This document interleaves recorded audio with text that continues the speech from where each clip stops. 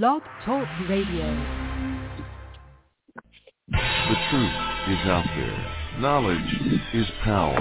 This is the Prepper Podcast Radio Network. Hey there, this is Roxi. Hi, Roxi. And of course, Star's just going to sit there and be quiet and not announce herself. You know, this is how it goes with us.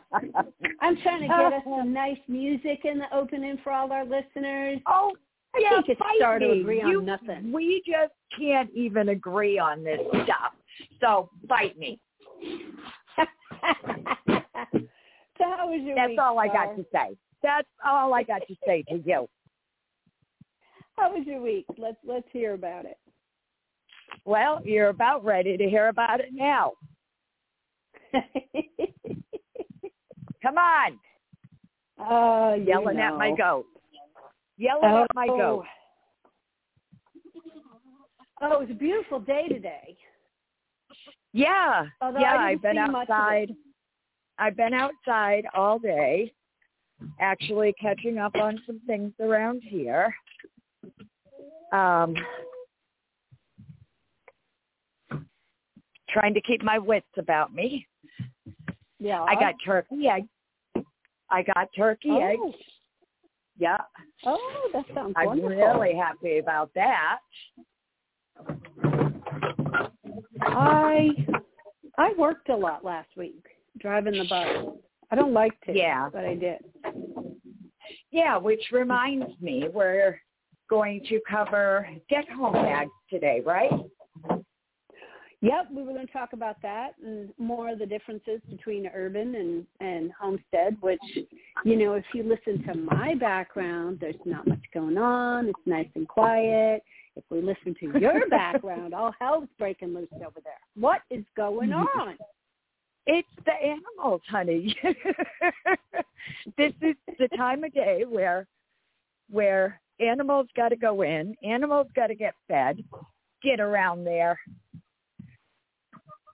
So right now I am chasing chickens. Well, that sounds fun. I can hear them. I can hear them in the background. Little clucks here and there. Little cluckers. Yeah. There they are. I heard them.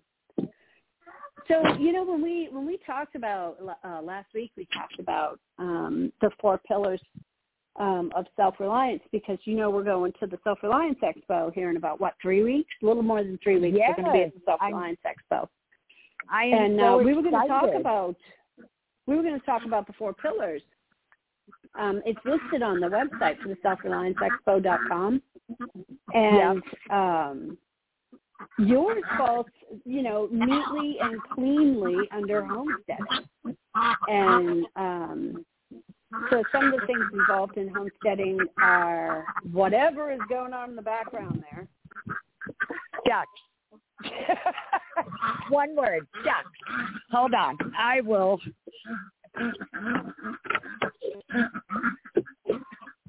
Okay, I'm skedaddling out.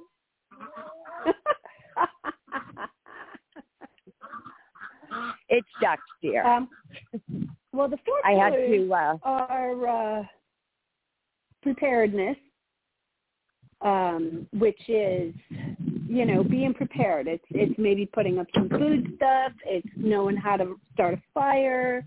You know, all of those things that you do to be prepared in case something happens. And then we have our outdoor survival skills, which would be, I don't know, what would be outdoor survival skills, Starr? Well, you know, you're looking at foraging.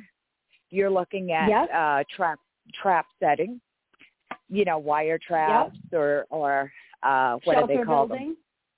Yeah, shelter building. Maybe setting up a defense for your bug out location. If you're out in the woods, you know, you had to bug out for whatever reason. Even if you only have a campsite, you got to think about self-defense. So to me, that would be, you know, definitely Well, part. the outdoor survival might include fishing, maybe? Yep. Food gathering, trapping, food gathering, fishing. things like that. looking for nests and trees for eggs and, anything that, that is going to help you survive a length of time at, say, a camp or whatever. Well, the next one would be sustainability. And when we think about sustainability, we think about solar panels. We think about composting and gardening. And even though gardening falls under, homesteading as well, when we're talking about sustainability, we talk about renewability of things. Right. I mean, and that kind of crosses over into, urban and homesteading. If you're in an urban environment, what is your sustainability areas that you want to look at? Whereas on the homestead, I look at harvesting or creating a breeding program for my animals so that I have that sustainable food source coming in. In an urban setting, it might be something totally different, like maybe freeze drying. It could consist of, well, that also goes toward preparing, because of freeze drying and putting up food and being prepared for that.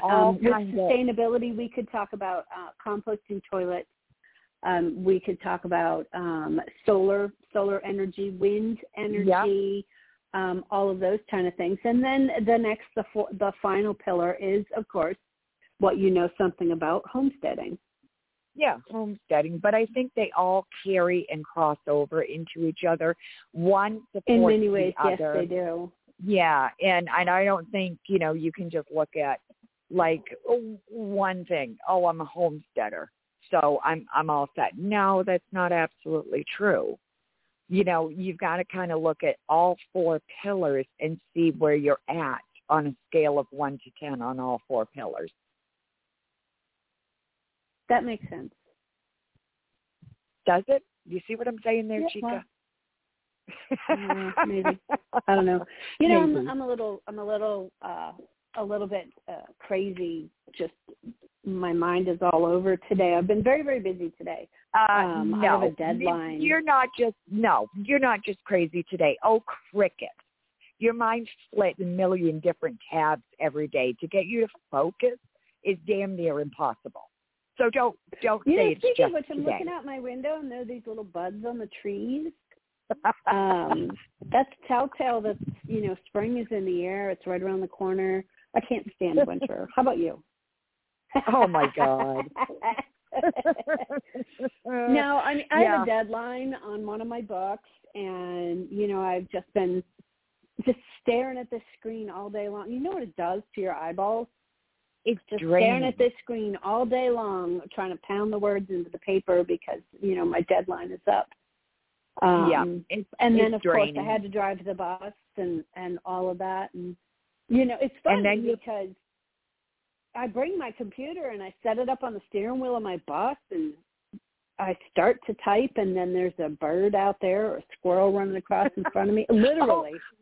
Squirrel. There goes Dee. She's chasing the freaking squirrels again.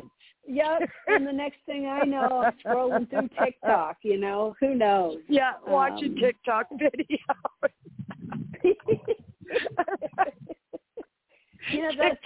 That's a black hole. That's a time suck black hole thing. It will suck you in so deep. Yeah. I think we're all doomed. We talked about this last week, and it made me think when I was driving all this week. It made me think about things. Remember I was talking about I considered things in terms of days, how many days it would take me to get home. Exactly. And as I'm sitting outside of Hartford, I'm looking at those miles as to how many miles it is to get home and cursing and, not wanting to be, because remember I said you can only carry certain things in certain places. So if you're taking a bus from one place to another place, I can't necessarily carry things with me that I might want. Exactly. So I did have a chance to think about it. And did you come up with a solution? I did, and I think it's a really good solution. Well, share it, please. I think I should quit that job. Well, that's not a solution. I mean, it would work for me. Oh, my God, you're an idiot. No, we got to talk about bug-out bags or get-home bags. Oh, right. Not Yes, quitting that's right. your That's what job. we were doing. Yeah, that's what we were doing. It sounded like a good solution to me. Oh. So, yeah, it is good. I was thinking about it, and you know what I think it might be a good. You ever see those bikes? I found it like on Amazon. You find everything on Amazon, by the way. Oh, sometimes the I look for bike. things in other places just so it's not Amazon, but sometimes all you can do is right. Anyway, they have those bikes that literally fold up. You ever seen Yeah, I have. And I've seen a lot of people that have said they carry them in their the trunks of their cars or in the back of their trucks, in case something does happen. The other thing that, a lot of people were talking about was those fold-up little, it's like a little carrier that you can pull behind your bicycle. Yeah. To carry your get-home bag in. But my question is this. Now, I think you were the one who told me, oh, gosh, a couple of years ago, about the percentage of population that would turn. Yeah. What is that? I can't remember. It wasn't actually me that said it. I was copying James Wesley Rawls. Oh, and, okay. The thing is that, and this is why Sir Alfred Henry Lewis said that mankind is only 9 meals away from anarchy. And what that means is basically 3 days. Because after 3 days, people start to realize that they're in real trouble. And I'm sorry, but, if you have children and you need to feed your children and some lady's walking down the street with food and you don't have any food, what would you do to feed your children? Exactly. And so people have to think about this. And I think he said that only 10% of people will remain honest. That there is, I'm trying to think of these, they put me on the spot now, I can't think of it. There's like 30% of the people who, this represents your criminal element who, doesn't care. And even in good times when there is rule of law, they will misbehave. But then you have the other 70% of the people. Well, a full 60% of those people, when there is no rule of law, will misbehave. Leaving only about 10% of people who will behave even if there is no rule of law. But, sometimes I think we need to understand with that it's like if you're walking down the street with food, and this guy's family hasn't eaten in 3 days, what would he do to feed his family? You got to wonder now, that's not necessarily rule of law. I mean, it is, but that's more desperation. They're going to do anything. And desperate people will do desperate things. Right. And so, I think that the ultimate bottom line is not, you got to practice OPSEC here, and not be walking down the street advertising you have food. And that's exactly where I was going with your bug out plan, your bug out bags and the I don't want to be hauling some big old bug out outfit going down the road, advertising, good stuff here. I might as well have a siren on my head. Exactly. Do you want to really ride a bicycle down the road with a backpack on, knowing, walking? And I was thinking about this, though, because we did talk about it.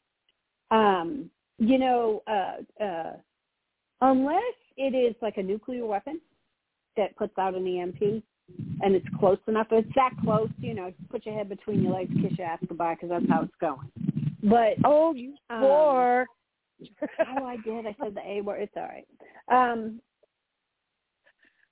I see how that will goes. most likely run, and so I think that the number one factor to consider is not doing what I did last night. I got home late last night, and I didn't want to go find a gas station, so I came home. I got like 30 miles to empty. And yeah, so I have to go out and fill my tank up. I'm the chick who's like, when the tank gets to half full, I'm empty. But a bunch of things happened. I didn't have a chance to fill it up. So, here I am sitting at 30 miles to empty thinking, wow, this is, but my whole truck is full. So, I'm okay with that. But I'm the chick that runs downtown on with the warning light going on. That sounds like you. Yeah, it's beeping at me. You're going to walk, woman. You're going to walk, woman. You're like, for you. You're the one out there hiking. You're just like, yeah, I'm going to tempt fate. How far can this baby go on fumes? Now, I spent a lot of years like that years ago. Huh? How far can I push it? Well, it was like on the motorcycle, I always think, I'll hit that reserve tank. It ain't going to happen. You'd be pushing it. Yeah, that was because I didn't have a gas gauge on my bike. I used to ride I rode a Harley, and I didn't have it was older, so I didn't have like a gas gauge or a I had a 2007 for a while, and it had like a light that would come on and tell me when my fuel was low. But on my other one, I didn't have any indicators to tell me if I had fuel. So basically, you stop and you shake the bike back and forth and see if anything moves in there after you open the tank. So that, when you have just a little tank. But, I was thinking about like the bus and stuff, and unless it's like an EMP or a nuclear bomb or something that puts out an EMP, or, like a coronal mass ejection, something that's going to shut down the bus that way. Right.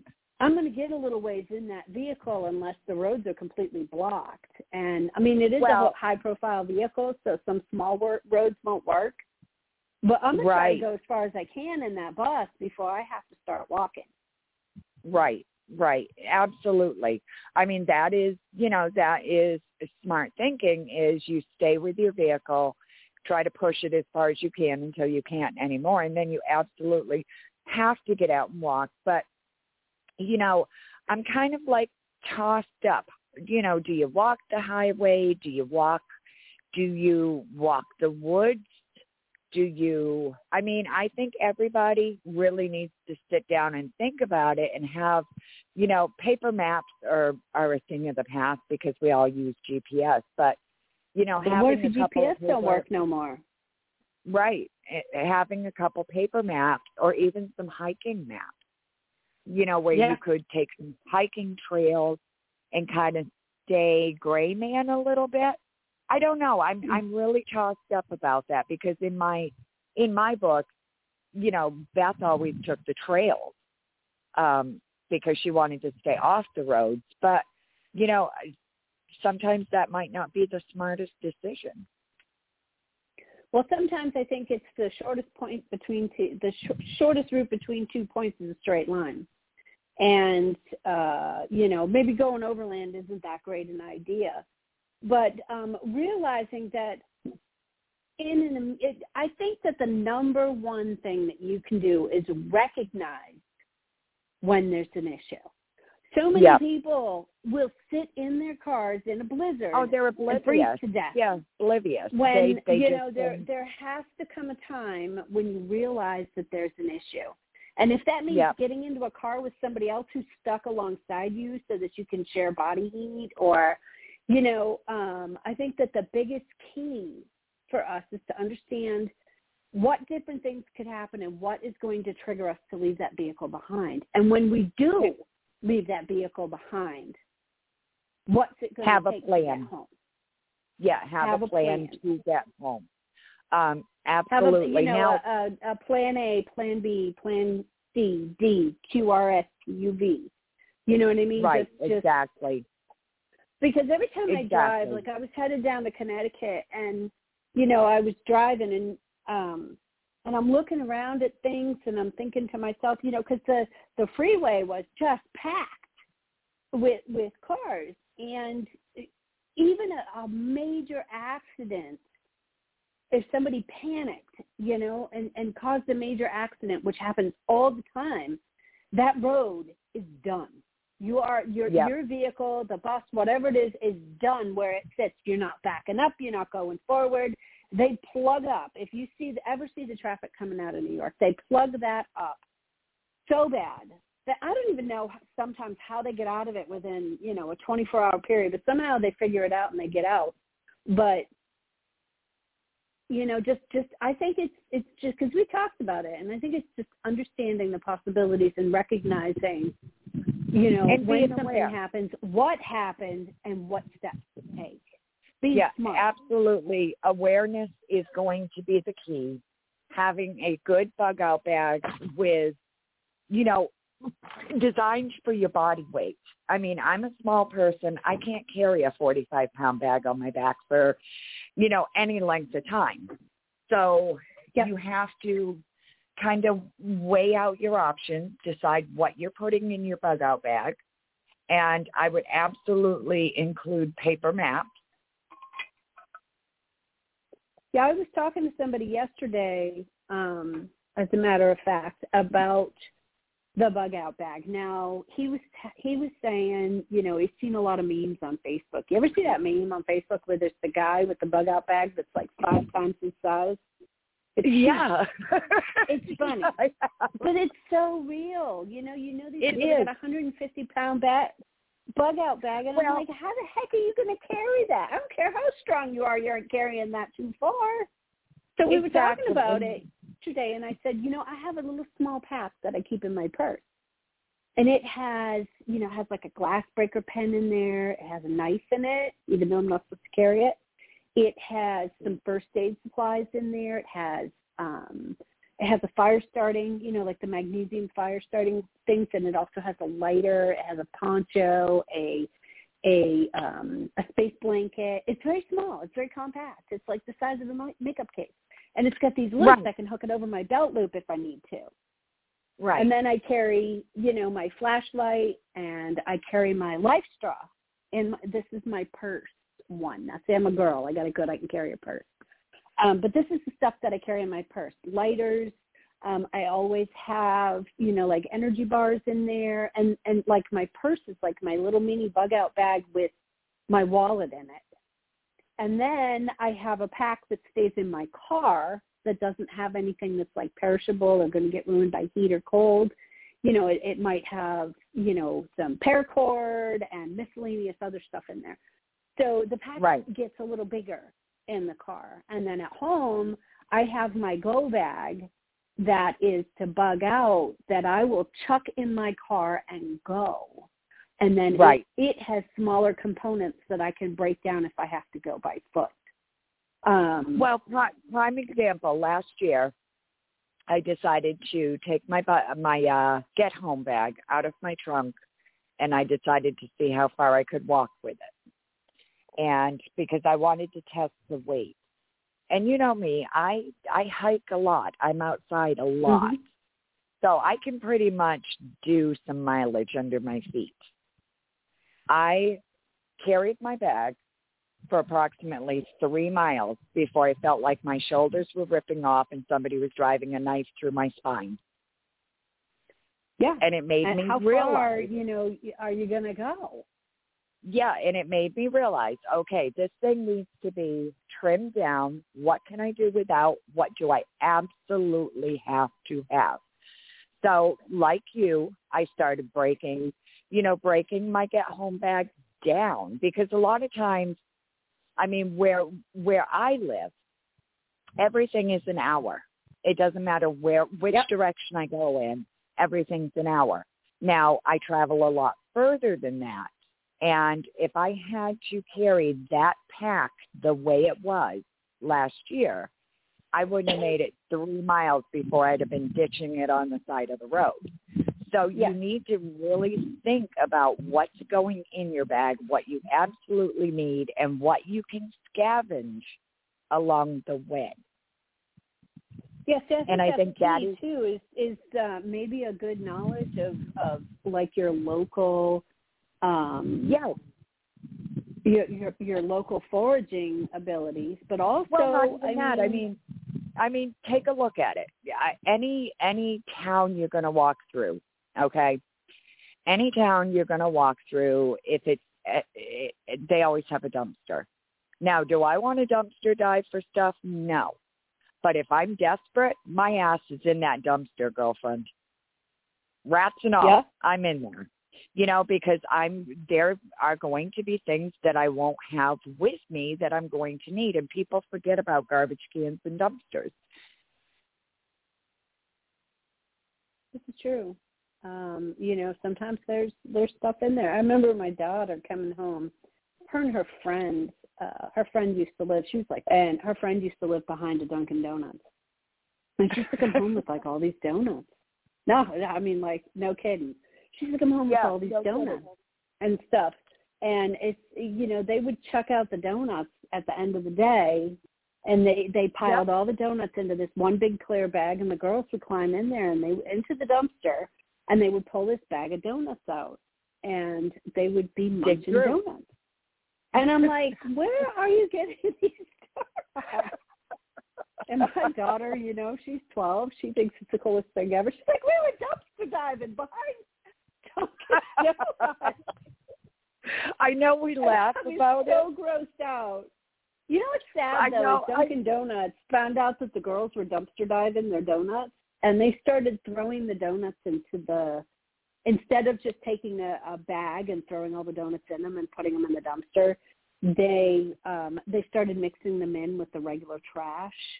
And, right. They would literally get the bathroom trash so that they could throw the donuts in there so people wouldn't eat them. And, personally, I think that's a terrible practice. I think that I know, they should bag those donuts up and drop them off at the local food bank or something. They can't. I've had a couple of nieces who worked for Dunkin' Donuts, and the state regulations say they can't. Yeah, it's not a corporate allowed. Policy, and that's why they started putting the donuts into ugly trash bags, mixed with other trash, so the girls couldn't take the donuts. I wasn't sure how I felt about my daughter climbing around in a dumpster looking at donuts. Anyway, but hey, she's going to be prepared when SHTF or should be jump in a dumpster after a donut. That's what I'm saying. If you're really in a dire situation, I mean, you're going to be looking for the dumpsters like behind Shaw's, behind McDonald's, behind the grocery stores where they throw out, day-old bread or whatever. I mean, you got to really think around the corners. If you're traveling 4 or 5 days to get home, you're not going to be able to carry a pack that's going to have, I mean, unless you're a big 6-foot guy like Hogan or whatever, you may be able to carry those big, heavy packs. I can't. So I'm going to be looking for points of opportunity where I can say, oh, there may be food there. We only got a minute left. Oh, wow. Yeah, I know, right? Okay. Sitting here yucking it up all this time.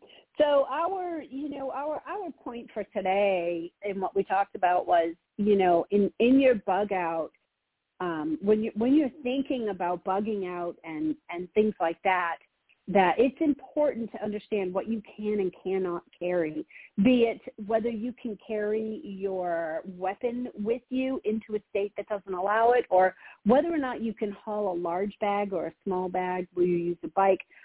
I think that the biggest key is that we understand the possibilities and what it's going to take us to get home and be willing to think outside the box. Would you agree? Yeah, and yes, absolutely. Think around the corners, think outside the box, and, definitely put your pack on. Put your get-home bag on. Walk with it. Walk and see how that feels. Yes, see how it feels, and then look in your bag and weed it out and say, okay, what do I absolutely need to have in this bag? 5 seconds. I think we made some good points. I just wanted to say, don't forget that we are going to be at the Self-Reliance Expo in Denver, Colorado, April 29th and May 1st. And thanks for joining us on the show. Bye, everybody. Mwah. Bye.